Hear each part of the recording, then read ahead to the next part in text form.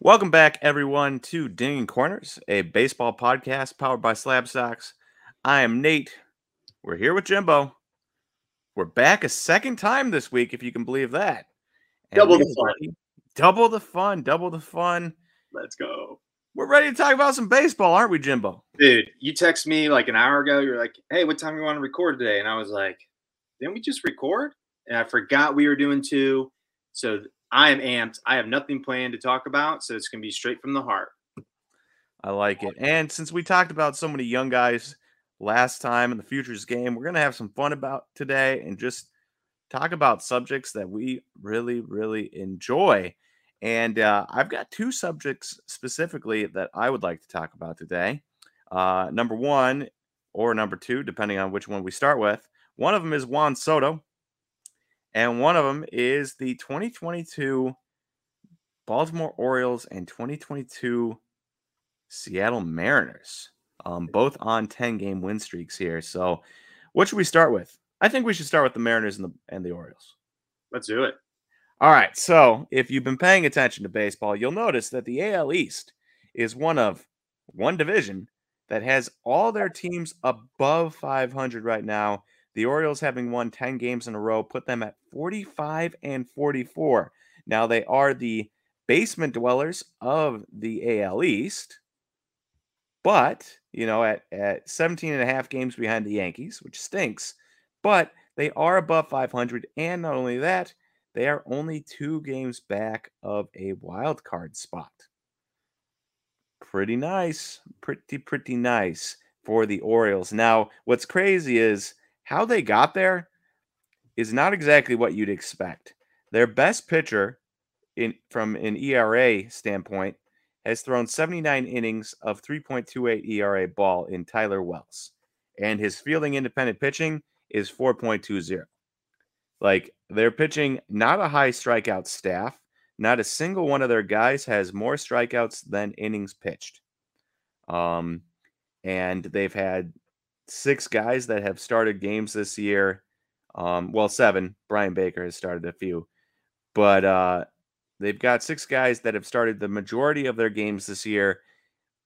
They don't have spectacular ERAs. Only 2 guys south of 4. One of them is at 3.93 in Spencer Watkins. And also their offense also isn't like spectacular. They've got 5 guys that are north of 100 OPS. One of those guys is at 105. So they've got Ryan Mountcastle at 121, Austin Hayes at 117, Cedric Mullins at 105, Anthony Santander at 113, and Trey Mancini at 121. Nice. A good amount of guys, but nothing too spectacular. Adley Rutschman, it should be noted, is at 99, basically league average hitter. But a decent offense. You get enough guys that are above 100 and you get a couple guys that are around 100, you're going to be running out a decent offense, but nothing like to write home about, right? And you have a starting pitching staff that's like nothing to write home about. So then you ask yourself, how are they winning games? Jimbo, you know how they're winning games? Man, they're just piecing them together, dude.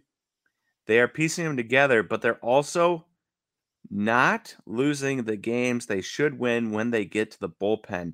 So their bullpen, Jorge Lopez, former Brewer, a closer now, 42 innings, 1.70 ERA. Dylan Tate, former number 3 overall pick by the Rangers, who then got traded to the Yankees, 42 innings, 2.55 ERA. Jeez.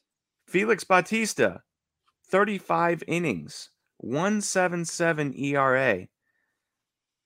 Cionel Perez, 30 innings, 0.90 ERA.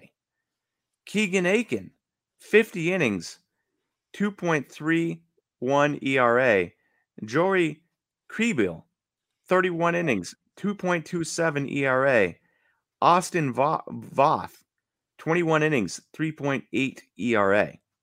And the only guy above a 3 ERA that has pitched over 20 innings in their bullpen is Brian Baker, 4.38 ERA, and he's even made a couple starts in there. So like if that's the last guy in your bullpen, you've got we named off 8 guys there. You've got one guy that's eaten up some innings with a 4.38 ERA, and everyone else has either 3.8 in Austin Voth or under 3, under 2, or under 1. You are winning the games you are supposed to win. And that's why a bullpen is so important. It's not sexy. It's not sexy. And Jimbo knows this as a Tigers fan, because they've dealt with having terrible bullpens for years. It's not a sexy way to win, but it is a way to win. Is sometimes your starting pitcher just does enough through 5 innings. Your offense does enough through 5 innings to get you a 2-1 or 3-1 lead or a 3-2 lead. And then your bullpen, if you have enough good arms out there, can close you down plenty of wins. The Brewers know this with Devin Williams and Josh Hader. Even though Josh Hader gave up a walk-off home run yesterday, they both have under 1 ERA or under 2 ERAs, 8th and 9th inning guys. Like, if they don't have those 2 guys and we replace them with 3 ERA guys, we might be tied with the Cardinals right now or below the Cardinals in the standings. So really big shout out. The Baltimore Orioles have done an amazing job at building their bullpen, and it really helps if you can limit your starters that aren't very good to 5 innings, 4 innings, 5 innings, and then be able to throw a good bullpen out there. You can win some games, especially with a decently average offense. Mm-hmm. I mean, having good pitching is so key, especially a good bullpen, because you're shortening the game. Like when you got a guy that you're like, oh yeah, he'll eat an inning for you when you need it. Like you're shortening it, to 8 innings, to 7 innings, to 6 innings. That's huge. Especially the mentality of like, if you're the opposing team and you're going into it knowing that they have a stacked bullpen, you're like, okay, we have to get hits right off the rip, because as soon as they get in the bullpen, our chances are pretty low. So then they start to press versus face their starters, and then that actually helps the starters out as well.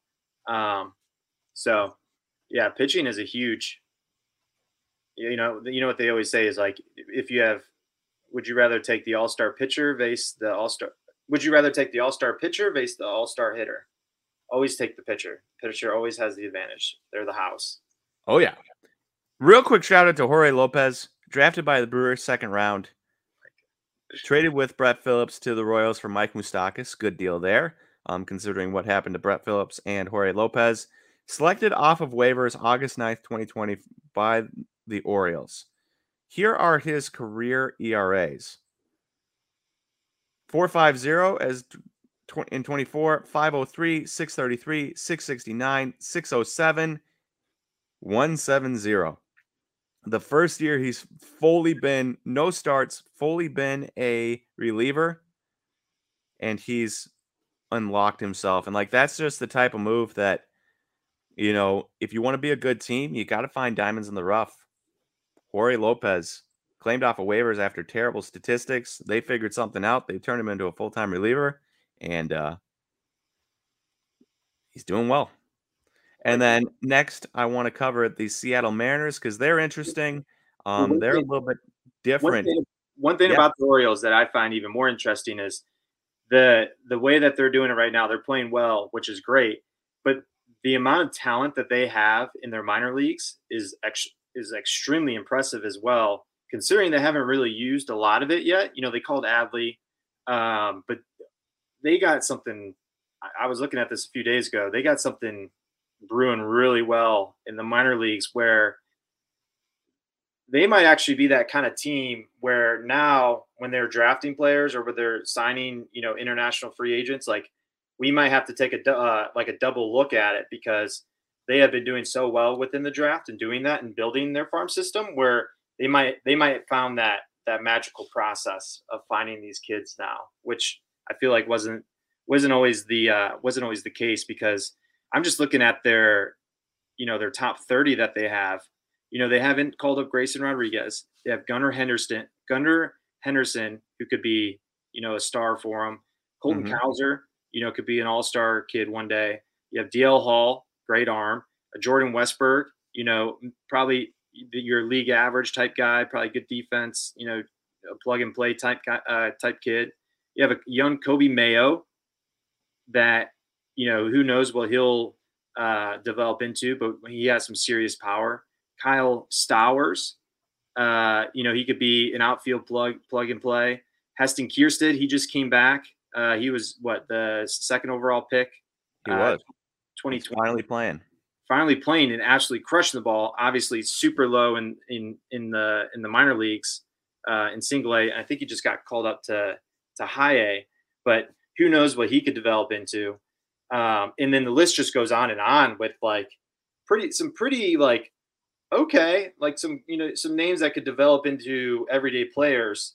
And I think that's what the Orioles are most excited about. And I wanted to bring this factor up too. When you get such a loaded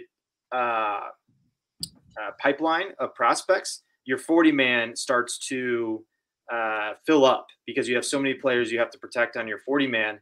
So I would be really interested to see if Orioles are buyers this year for the trade deadline, but buyers in specific players where they're going to buy someone that has 3 years of control, but maybe trade some prospects, multiple prospects that they have just to clear some 40-man roster and basically trade up into a condensed better player. So I like where you're going with that because there's some interesting things here. Like Trey Mancini, I believe Trey Mancini is a free agent at the end of the year. Mm-hmm. So what if they trade Trey Mancini and some prospects to get a first base / DH that is available years to come? That could clear some space because you said it. So of their top 10 prospects on MLB Pipeline, only one of them is below AA. Grayson Rodriguez, Gunnar Henderson, DL Hall, Jordan Westberg, and Kyle Stowers are all in AAA. And then Kobe Mayo, Colton Cowser, Connor Norby, and Cesar Prieto all in AA. And then you have Heston, who's just got called up to High A, and that was injuries and COVID and such that limited him these last couple of years.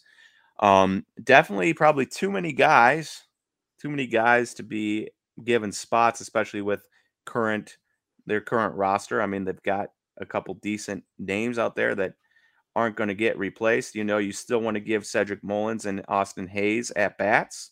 You kind of probably want to see what you got in Ramon Urias still, at least a little bit, maybe not a ton, but give him a little bit of time. You got Ryan Mountcastle still, right? Mm-hmm. He's not going anywhere, so you want to give him time. Adley Rutschman. So all of a sudden, you've got at least 1, 2, 3, 4, and potentially 5 guys that are still going to have spots on this team.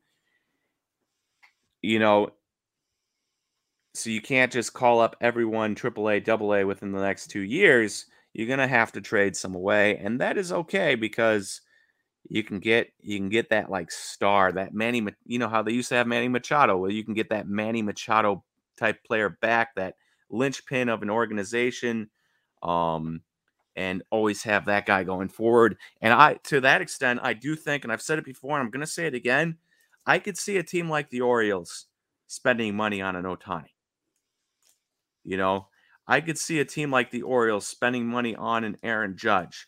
Like one of those teams you're not expecting to spend huge money, even though they've spent huge money before on guys like Chris Davis.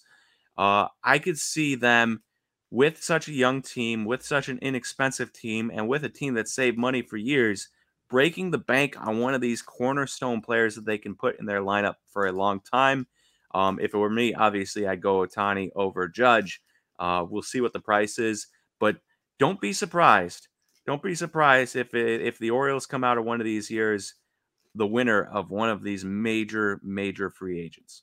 Yeah, no, I agree. And I think, I love looking at stuff like this, like projecting stuff like that. To me, it's a lot of fun seeing the whole overview in the process of rebuilding a team like this. Because the Orioles, man, they've been bad for so long. I mean, they got the first overall pick coming up in the draft this year. Mm-hmm. But here's another thing. I think the Pittsburgh Pirates are really interesting because they have the same makeup. And I think the Pittsburgh Pirates are going to be what the Orioles are doing this year, but the Pirates are going to do it next year. And I think they're 1 year behind the Orioles in the process. Wrong. You don't think so? I don't think so because I'm a Brewers fan. So Oh.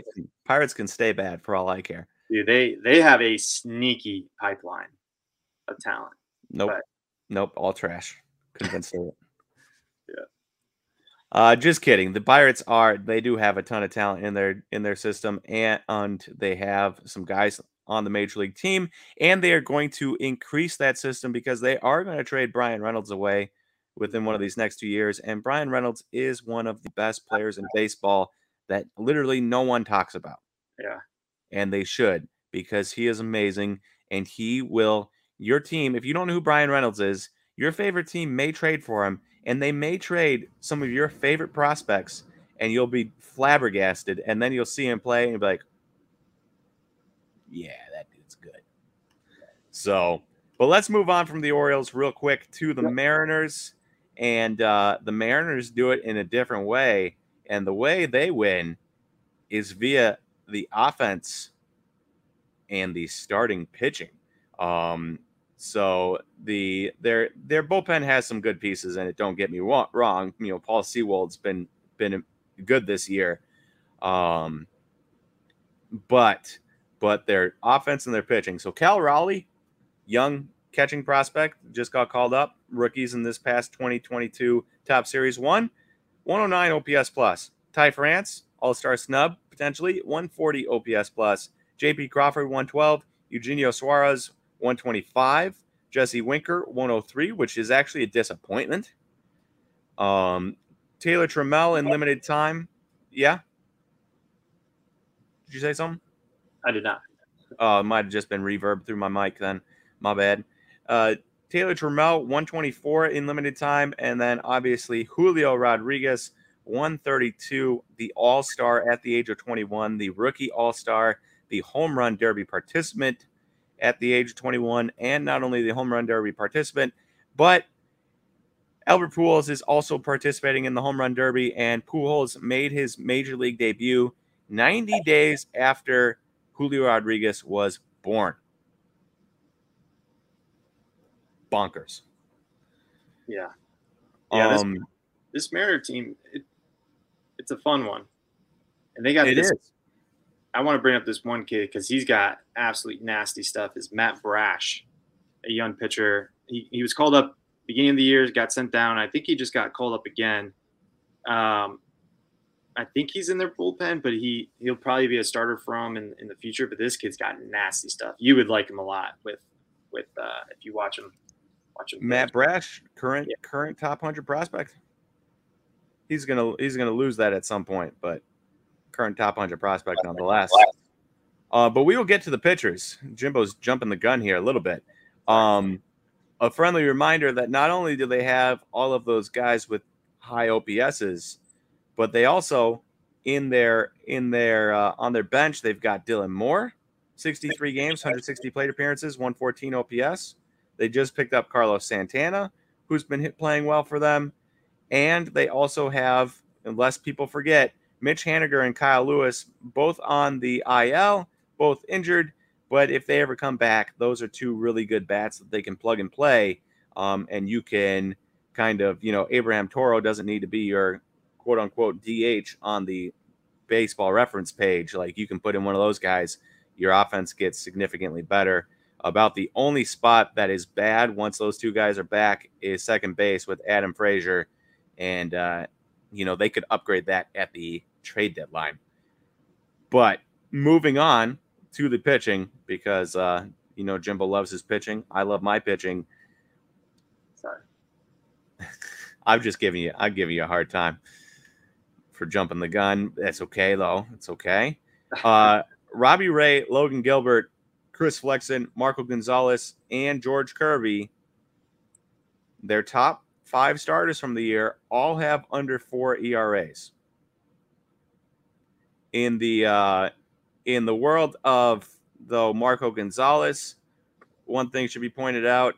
Does it show his fielding independent pitching here? So Marco Gonzalez is 3.24 ERA, but a 5.15 fielding independent pitching.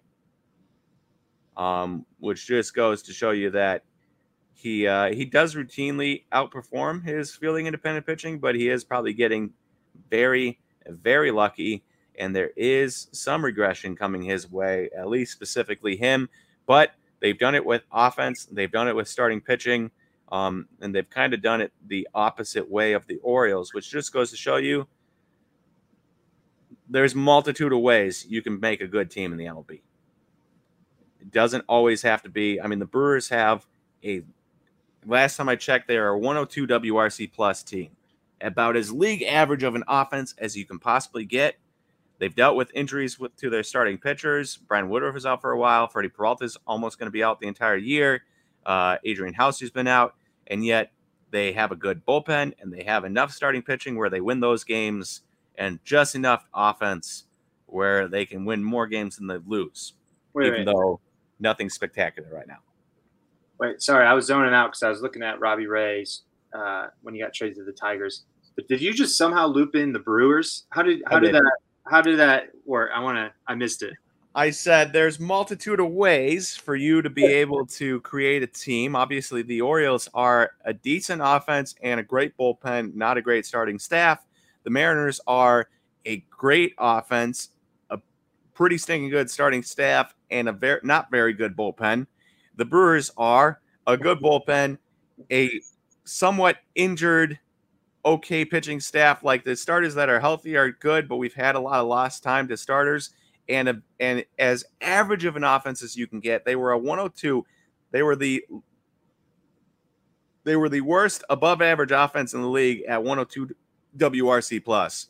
And it's just like those are three teams winning records that are all winning in different ways.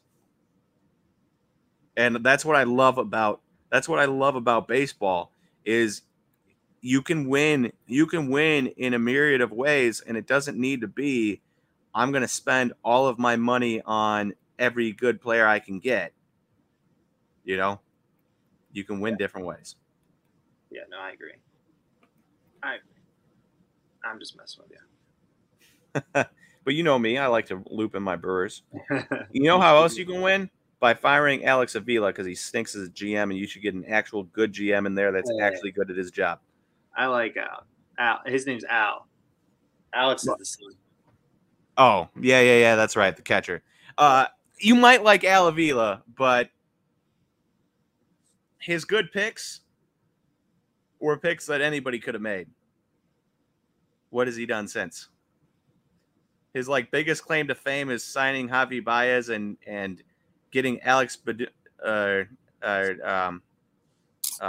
why can't I think of his last name? Baddoo as a Rule 5 pick, and he's in AAA right now. So who? Wait, say that again. Not Alex. Akil. Thank you. Oh, Akil, yeah. Well, he just got called up. But Al Avila is really good at finding the hidden gems. So back when Dave Dombrowski, Al was the one that found JD Martinez was the one that would always find that random, great player. So I don't know what the structure system in Detroit is, but I think it's more of he needs to reconstruct the farm system director or scouts or whoever it is that he brought in, because I don't really think it's him. I think it's usually a lot deeper. Well, all I know is if you're the GM of the team, you get the blame. And right now he's getting the blame because just can't claim Riley Green as a win if you have the 5th pick, You gotta find those guys in the 8th round. You gotta find those guys in the 10th round. Tarek Screwball's a nice one. Yeah. But what? Colt Keith. I've been researching that kid could be he's my next Riley Green. Yeah, but let's wait for him to get called up because right now all the guys that I am upset with Al Avila and the way this Tigers rebuild has gone. Well, going back to the Tigers, but going back to the Mariners, but still on the Tigers subject. Robbie Ray was in spring training for I was in spring training with him in 2014 with the Tigers because he got traded in 2013 to the Tigers. So I was only there with him for a few weeks. Cool dude. And then my dude, Suarez, fun story about him. We used to do story time on here. His dad was awesome.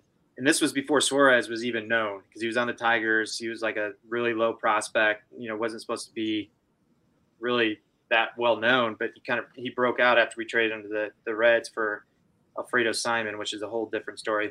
But his dad would he would come up to me and say, "Compadre, compadre." And he would like come running to me like, "Compadre, compadre." And he would just like walk around with me. And it was so much fun. So that's just if you ever see, if you go to the Mariners game, you see Suarez, tell him that Jimbo says hi to his dad, and then say compadre, and he'll probably start laughing. I think we might be behind the first base or third base or first base dugout if I end up going to that game. So if I can yell to him, I will. All right, cool. All right, let's move on. Accidentally spent 26 minutes on the Orioles and the Mariners. Didn't mean to. And Brewers. And the Brewers and the Tigers. Let's move on to what I'm really riled up about. And I told Jimbo I would be a respectful, quiet, angry about this. Rage riles me up, guys. It riles me up. So allow me to get a little riled up here when we talk about Juan Soto, because I saw so many people, and not necessarily you Dinging Corners listeners, it's a lot of people that probably didn't know a ton about baseball. I saw so many people talking crap about Juan Soto, being like, "Oh, Juan Soto can't hit, Juan Soto this, Juan Soto that, Juan Soto's washed, Juan Soto shouldn't be worth the money, Juan Soto, got to sell because he can't hit and he's not going to hit on the Nationals and he's just taking walks and this and that." And all these tweets about, will Juan Soto get above an 850 OPS this year? Will Juan Soto hit above 220 this year? I don't think so. Riles me up because people don't look at splits. They don't pay attention to the career thing. And so the entire time I was just like, look, here are his career splits, first half, second half. First half, he was like an 880 something guy. Second half, he was 1,000+ guy for OPS. Just give him some time. He'll figure it out. Well. Juan Soto is currently on a 15-game hit streak. He's on a 22-game on-base streak. He's been on base 22 straight games. And not only that, but he's raised his OPS to 892. His on-base percentage is over 400. His slugging is almost 500. And he is chilling at an 892 OPS. He's had 4 home runs, 4 straight games. And he has 22 more walks than he has strikeouts on the year. All those people that were complaining about Juan Soto, would you look at it now? He's only 12 points. His OPS is only 12 points under his career first half numbers. 12 points. Whereas it used to be like 60, 70 points, it is now 12. We're coming up on the All-Star break here this weekend, going into next Monday, Tuesday, right? Saturday, Sunday, Monday, Tuesday. And would you look at it? Juan Soto has magically basically hit 12 points is not a ton, basically hit his career averages for OPS in the first half. And he still has a few games to go up from there. And so I say to all of you, if you are listening to Ding Corners and you freaked out, this is for you. And if you haven't, but you have friends, clip this, send it to them, because this is what I say to you. Do your due diligence when a guy is struggling. See if there's some backstory. For Juan Soto, we've been here, we've done this specifically last year when he was struggling, and everyone had the same song and dance. It was the same song and dance, and then he blew up, and then prices exploded. And it was happening again this year. And you can go to the career splits page on Baseball Reference. You can click on splits, you can click on career, you can go scroll down to first half, second half, or home or away, or whatever you want to do, and you can see the statistics and you can say, wait, this isn't just a 1 year example in 2021. This is a full career example where he is a slow starter and he heats up as the summer heats up. And as he gets into the second half, shout out Jimbo, he loves that. As he gets into the second half, you should expect him to be hitting really well.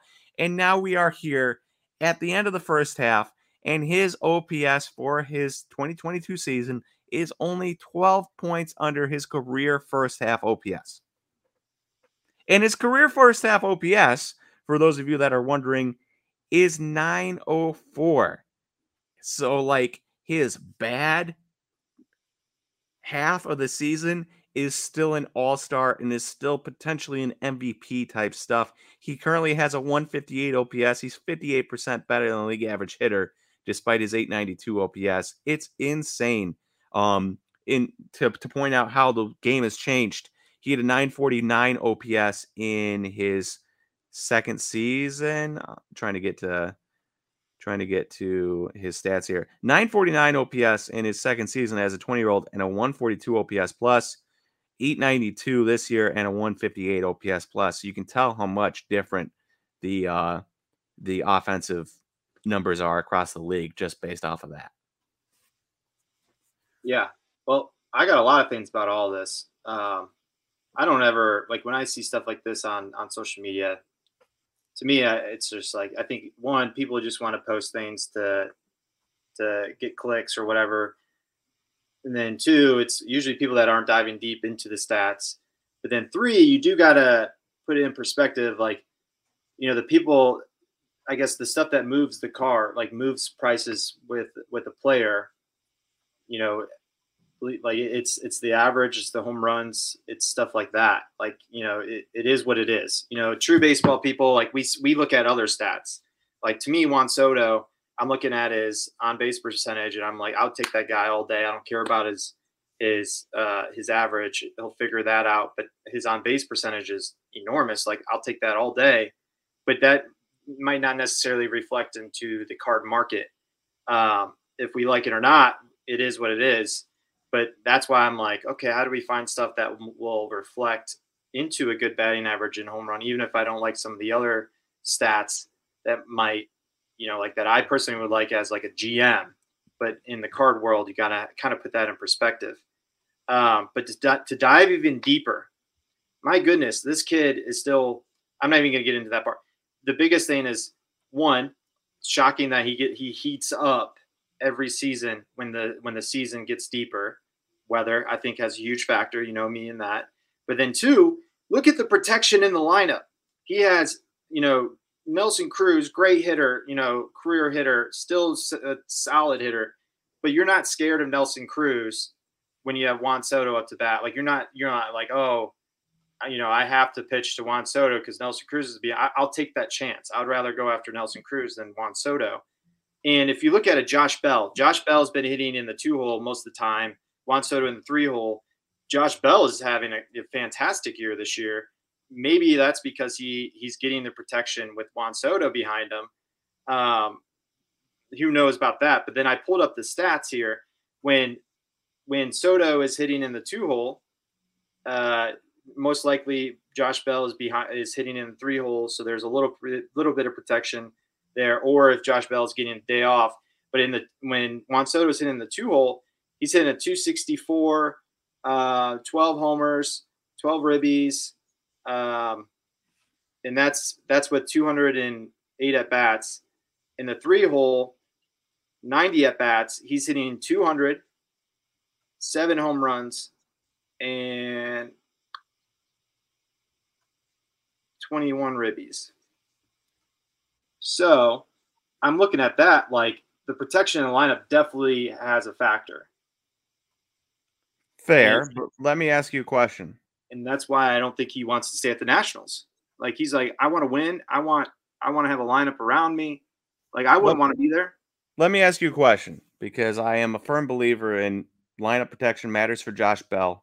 Lineup protection doesn't matter as much for Juan Soto, because he should be a good enough hitter where if he gets a pitch to hit, like Barry Bonds, he's going to hit it. Barry Bonds was amazing. He didn't have anybody. In today's game, who is feared enough outside of Juan Soto where if they're hitting behind him, you'd rather pitch to Juan Soto? So it's not necessarily like it's more of like the depth too. Like if you look at who else is on that team besides Josh or Juan Soto and Josh Bell that you would be like, I got to pitch. No, you're not wrong. There is not much. I agree. Like even if you pitch around Nelson Cruz at like you got some dude, some rookie named Hernandez. My phone's not loading. You know, I know he's playing well. He's hitting 270, but then you have Cesar Hernandez, Keibert Ruiz, who I like as a catcher, but he's still young catcher. You have Maikel Franco. Like, my goodness, he's hitting 234. And then you have Thomas in center, Lane Thomas, who's hitting 225. Like, there is – if I'm a pitcher, I'm like, dude, Juan Soto, I'll pitch around you. You take your walk. It is what it is. But, you know, I might nibble, and Juan Soto might be pressing because he's like, dude, you got to swing the bat sometimes. But I don't know. I haven't watched the Nationals enough to really get that opinion. I just know, like, if I was going into this and being in the room with the pitchers, the pitching coach, and like with the video guys, I know what they're probably thinking. Yeah, of course they're not gonna pitch to him. My point is, Juan Soto's good enough. Juan Soto is good enough that if he gets the Barry Bonds treatment, like Bryce Harper got years ago, where just nobody wanted to pitch to him, if he gets one pitch, he still generally should hit it because he's that good. Yeah. We watched it last year. They got rid of Kyle Schwarber. They got rid of Trey Turner. They didn't have Nelson Cruz in the lineup. They had nothing, and he still had 1,000 OPS. I mean, he's got 19 bombs. I mean, it's not like that's still a lot. I guess my whole point, and again, it's my point, is that we all know that the best hitters in the league are going to get pitched differently than the Cesar Hernandezes of the league. Everyone knows that. But depending on how good you are, how good of a hitter you are, sometimes it just doesn't matter. And you can see it with Juan Soto, protection or not. If he had more protection, would his stats probably be better? Sure. But I just don't think personally, and I could be wrong. And maybe we should ask Juan Soto one day. I just don't think personally that the protection for Juan Soto specifically is as important as it is for Josh Bell. Yeah. And I don't know. I'm more of the non-tangible things too, like in a pitcher's head, knowing you have a deep lineup with good hitters, like just the mindset of that and how it affects. Yeah. Like, I don't know. It's hard to, it's a lot easier to go up against the Brewers offense than it is the Dodgers. Yeah. And you kind of have to have a bulldog mentality. Like, I'm just going to throw my pitches no matter who it is, and I'm going to get these guys out. Yeah. Honestly, I think it's still really impressive what Juan Soto can do with that lineup. Yeah. And the fact that I'm just in my head at the end of the season, I know things will even himself out because he is a second half hitter usually, where like in my head, it's like, oh, he's doing pretty well for usually struggling in the first half. 19 bombs tied for 15th in the MLB for home runs, and his OPS is at 892, and you know his on base percentage is so high. Like, I don't know, the average is just the average, but at the end of the day, bringing it back to cards, it is what moves the needle for card prices. It's true. I do wonder though if more people are now keying in on OPS. Like, if that matters. Like, because like you have somebody has a 250 average, 260 average, 270 average. Originally, people would say, that's not very good. I want my guy with a 300 average or at least 290, you know? Yeah. But if you look up and you see 1,000 OPS, I venture to guess that most people just wouldn't even look over at average at that point. I mean, I could be wrong. only speak for myself. I would love to. Maybe we'll throw a survey out. We should. We should see what people think, because like and obviously it is tough to know, because I'm speaking from my personal experience, my personal growth as a baseball fan. Most of the time, if the average is over 300, I say, "Oh, that's nice. That's nice to have," but I'm not too concerned about it. Now, obviously, sometimes it is really nice. Like Luis Arias, he doesn't have a ton of power, but he has a 347 average and a 419 on base or something like that. Like, both those numbers are really nice, but because he doesn't have a ton of power, I do kind of want a high average, because that gives him more chances to drive in runs, because you can't, unless bases are loaded, you're not driving in runs with a walk. Yeah. So like, if you don't have power, I would rather you have a 347 average and a 419 on base than a 250 average and a 419 on base. So it definitely, there are times and places where the average is definitely an important stat to be paying attention to. I think times where it's not is if a dude has like a 900 plus OPS, then it's like he's doing damage. He's doing damage. He's getting on base. Whatever his average is whatever his average is. Yeah. Okay. So here's one thing I will say. Bases loaded. He's hitting. So he's had 7 at bats. So not much, but 7 at bats with bases loaded, and he's hitting a 143. So that's not good for a guy like Juan Soto, because you have to pitch to him. So that kind of throws out my theory. Maybe, I don't know. Unless they're willing to Barry Bonds him still. I'd rather pick around the edges, give him something crap to hit, and see. But it's just and don't get me wrong. If you bring up the protection in the lineup argument for like a Willy Adames or something, yeah, I'm right there with you. If you bring up the protection in the lineup for Ramon Laureano, I'm right there with you. But for a guy like Juan Soto, he's just too good. He's just too stinking good for me to worry about his lineup protection, because that I almost feel like it's doing a discredit to how good of a hitter he is to say he needs somebody else in the lineup so that he can perform well. Yeah. No, I it's more of like a combined. So here's another interesting thing. So I just pulled this up. I'm looking at his splits. He's really struggling against left-handed hitters, which, he's always excelled at hitting right-handed hitters, and he's hitting 270 with right-handed hitters. Or no, sorry. He's always excelled hitting against right-handed pitchers, but always struggled hitting left-handed pitchers. Did I say that right? Because my mind is going fast. But he's hitting 270 against right-handed pitchers, and he's hitting a 204 against left-handed pitchers, which 204 against left-handed pitchers, usually there's a little bit of a difference if you do well against, on the splits on that. But last year, to put it in perspective, he hit 280 against left-handed pitchers for the entire year, and then 333 against right-handed pitchers. So that could be, maybe he's just that could be the thing he's struggling the most. Yeah. I mean, clearly it is. Yeah. I mean, this is a dude that has a career 274 batting average, career 859 OPS against lefties. This year he has a 204 batting average, and do you know what the OPS is?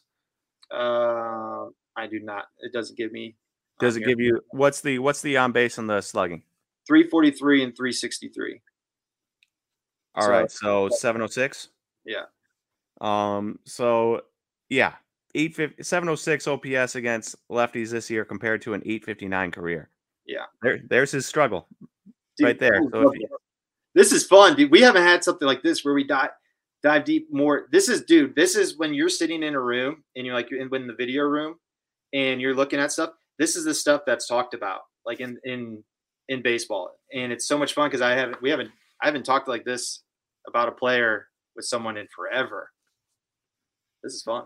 I like it. And now we just need to get Juan Soto on the phone. Say, Juan Soto, I'm sure you haven't heard this yet, but you're hitting lefties poorly. Just figure that out, and that 892 OPS will go up to 1,000 plus, easy peasy. He'd be like, I know, Poppy. Don't worry about it. He's probably not even worried. Those guys, dude, they know as long as their at bats are good. Juan Soto was wearing a giant chain of him doing his like little shuffle thing on the chain the other day. That is not a guy that is worried about what his statistics are right now, because that is a guy that knows he is going to figure it out. And at the end of the year, you're going to look up and he's going to have like a 950, 960, 970, 980, 990, or 1,000 OPS. Yeah. And hey, guess what? He's 23 years old too. Yeah. Yeah. Lest we forget that he's still 4 years from entering his prime. You know, they say you enter your prime at 27, leave it at 30. That's when you're supposed to do your most damage, unless you're Christian Yelich. And we're still 4 years away from that. And we're talking about a dude like people were talking about a dude like he's suddenly a bum. Dude, it's crazy. He's 23 years old. I'm looking at prospects and stuff down in the minors, and I'm like, oh, 21, 22, that's not, 23, that's still young. Soto's been in the league dominating. Isn't that crazy? We're talking about Julio Rodriguez being amazing at 21 all season, and he is. His 800 OPS was good, but let's not forget that Juan Soto had was that the 2020 season? Juan Soto as a 21-year-old had 1,185 OPS. 47 games, I get it, because of the COVID shortened season, but still 1,185 OPS in his age 21 season. And we're in love with Julio Rodriguez for having an 810 OPS or whatever, which don't get me wrong, I am in love with Julio Rodriguez and his 810 OPS, but just put it in perspective. It's crazy. Put it in perspective. Yeah, it's insane what Juan Soto's doing, and it's insane that people can praise somebody like Julio with one hand and slap Juan Soto with the other, despite the fact that he's only 2 years older and his stats are, significantly better right now. I think that brings it up where, hey, don't listen to the people on social media. Always do your own research, and look at the credible sources too. Like the thing that I do, like when I look at sources for information, I go back and see what they've said in the past about other players and see if it hit or not. You know what I mean? Like looking at, in 2020, they were talking about these prospects. Obviously they're not going to always be right, but kind of look at their report card as well. Or if they're not even a baseball person that like baseball and they're saying random stats like that. Yeah, I don't. I take it for a grain of salt. Hey, real quick here. Looking up BGS 9.5 with 10 auto Bowman Chrome Blue. Start of the season till today. So 4/7 till 7/14. Now I don't know what the subgrades on this BGS 9.5 are. But it's dropped 25%. Wow. $3,000. Now, if you're like me, you can't buy a Juan Soto Bowman Chrome Blue BGS 9.5. Jimbo could sell some cards. Jimbo could get that. I, on the other hand, could not. But you can even go, instead of a Bowman Chrome Blue, right? Maybe we go just a regular Bowman Chrome auto and see what's on the old card ladder here real quick. Let's grab a Bowman Chrome PSA 9, and that price since the start of the season is down 48%. Starting price $2,751, current price $1,427. After all you've heard about Juan Soto today, Jimbo, would you say this is a buying opportunity? I mean, yeah. I mean, for me, it's anytime I come across a guy that I like long term and the liquidity of a player like a Juan Soto, that's a huge factor for me is liquidity because I want to move stuff fast. Yeah, I mean, I think Juan Soto is always a buy, if depending on the price, obviously. But yeah, I mean, yeah. All I'm saying is he is 12 points under his career OPS for the first half. if he follows the same trend, he will be a plus 1,000 OPS guy in the second half. If he follows the same trend, obviously not guaranteed, but he's pretty stinking close right now. And we're talking about a 48% drop. There is, and from the low at 623, would have been over 50% drop. 623 as in June 23rd. It's just if you were ever waiting to buy a Juan Soto card and it doesn't need to be an auto, now is your time.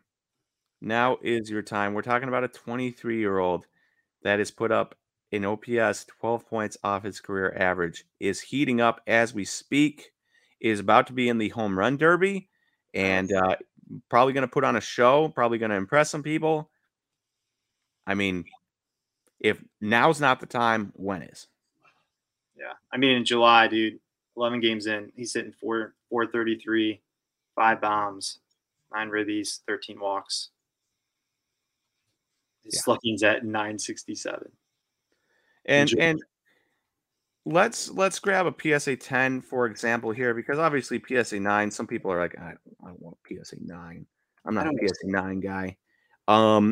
Rate of change, April 7th to July 14th, 51%, $8,000 to $3,875. Now, some of that obviously is going to be current market conditions and everything along with those lines.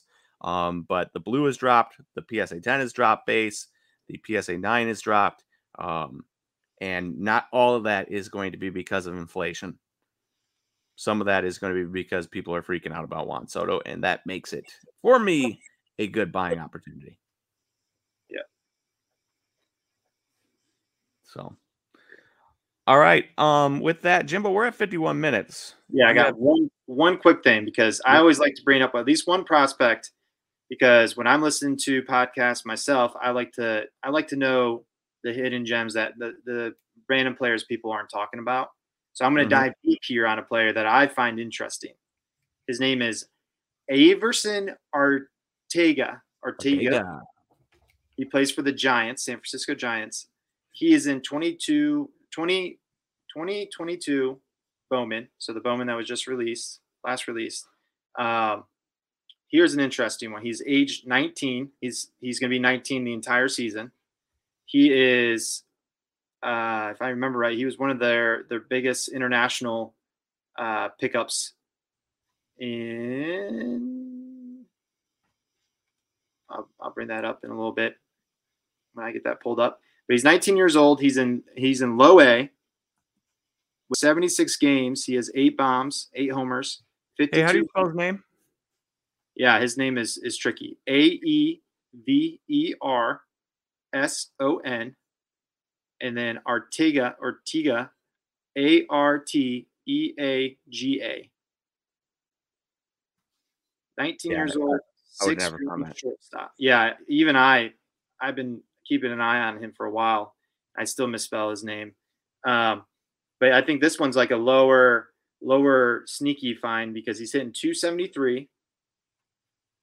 His K rate's at 26%. A little bit high for what I like, but not too worried about it. He's still really young. That happens with the young kids. 8 home runs, 47 ribbies, 6 stolen bases. I don't know how many times he got caught. It doesn't show it here. But I think he could be a sneaky play to jump on that top 100 for next year. Are you on Fangraphs right now?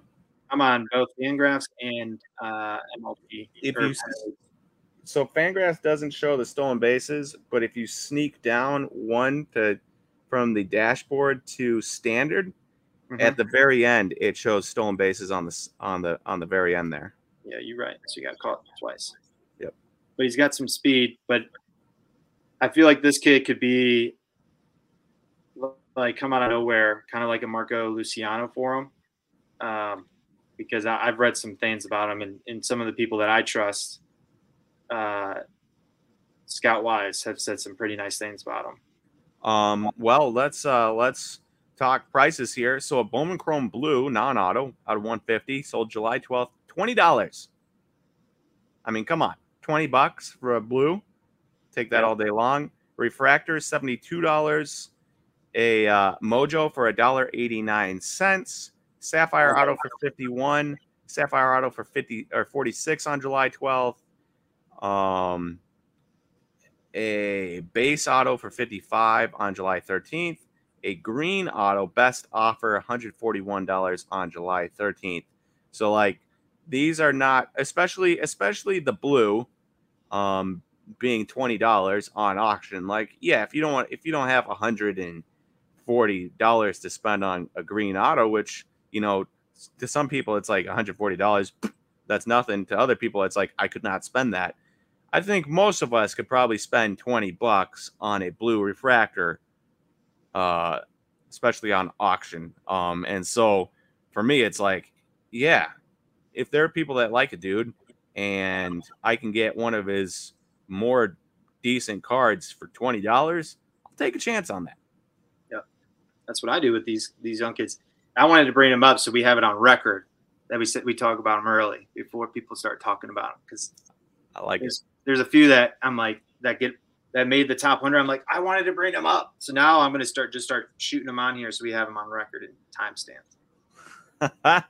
Timestamp past 50 minutes before 56 minutes. We'll be able to find that. There we go. But yeah, Averson Arteaga, and the one thing for me, the amount of names I see and I say, oh, I should buy that, and the amount of names I forget that I should buy, wild. So if you're listening to this and you want to make a mental note of that, I would suggest having a notebook with some names and writing it down, so that you can look it back up later. A specific notebook too. Another thing I do is on my saved searches for eBay, I put all the players I like, and I put their name and then Bowman. I like it. That's a way for me to keep track of, and then I just casually look through them all the time and see if I'm seeing like certain trends with them as well. Nice. All right. Well, Averson Arteaga. And again, for those of you that are at home, it is spelled Aeverson, Averson. And then Arteaga is spelled Arteaga. I know when you're hearing it on podcast, it's a lot more difficult to, you hear that name, but you don't know how it's spelled, and you're looking it up, and it's taken forever to find it because it's not spelled like you'd think it would be spelled. Well, Jimbo, thank you for that. Averson Arteaga, definitely an interesting name, and obviously he was one of the picks to click on Fangraphs back in February, so they usually have a pretty good hit rate of like 30-40% on those. And their picks to click is guys that they think will make the top 100 in 2023. So, if you buy one of every card, you should expect like 30 or 40% of those guys, and Averson Arteaga may be one of them, to become a top 100 prospect. Yeah. With that being said, I do think we are done with today's podcast. My little rant about Juan Soto over, my love affair with the Mariners and the Orioles over, and Jimbo's Averson Arteaga info into your brain. Anything else, Jimbo? That'll be it. All right. Well, then, thank you everyone for listening to today's Ding Corners, and we will talk to you guys again next Friday. Thank you. Deuces.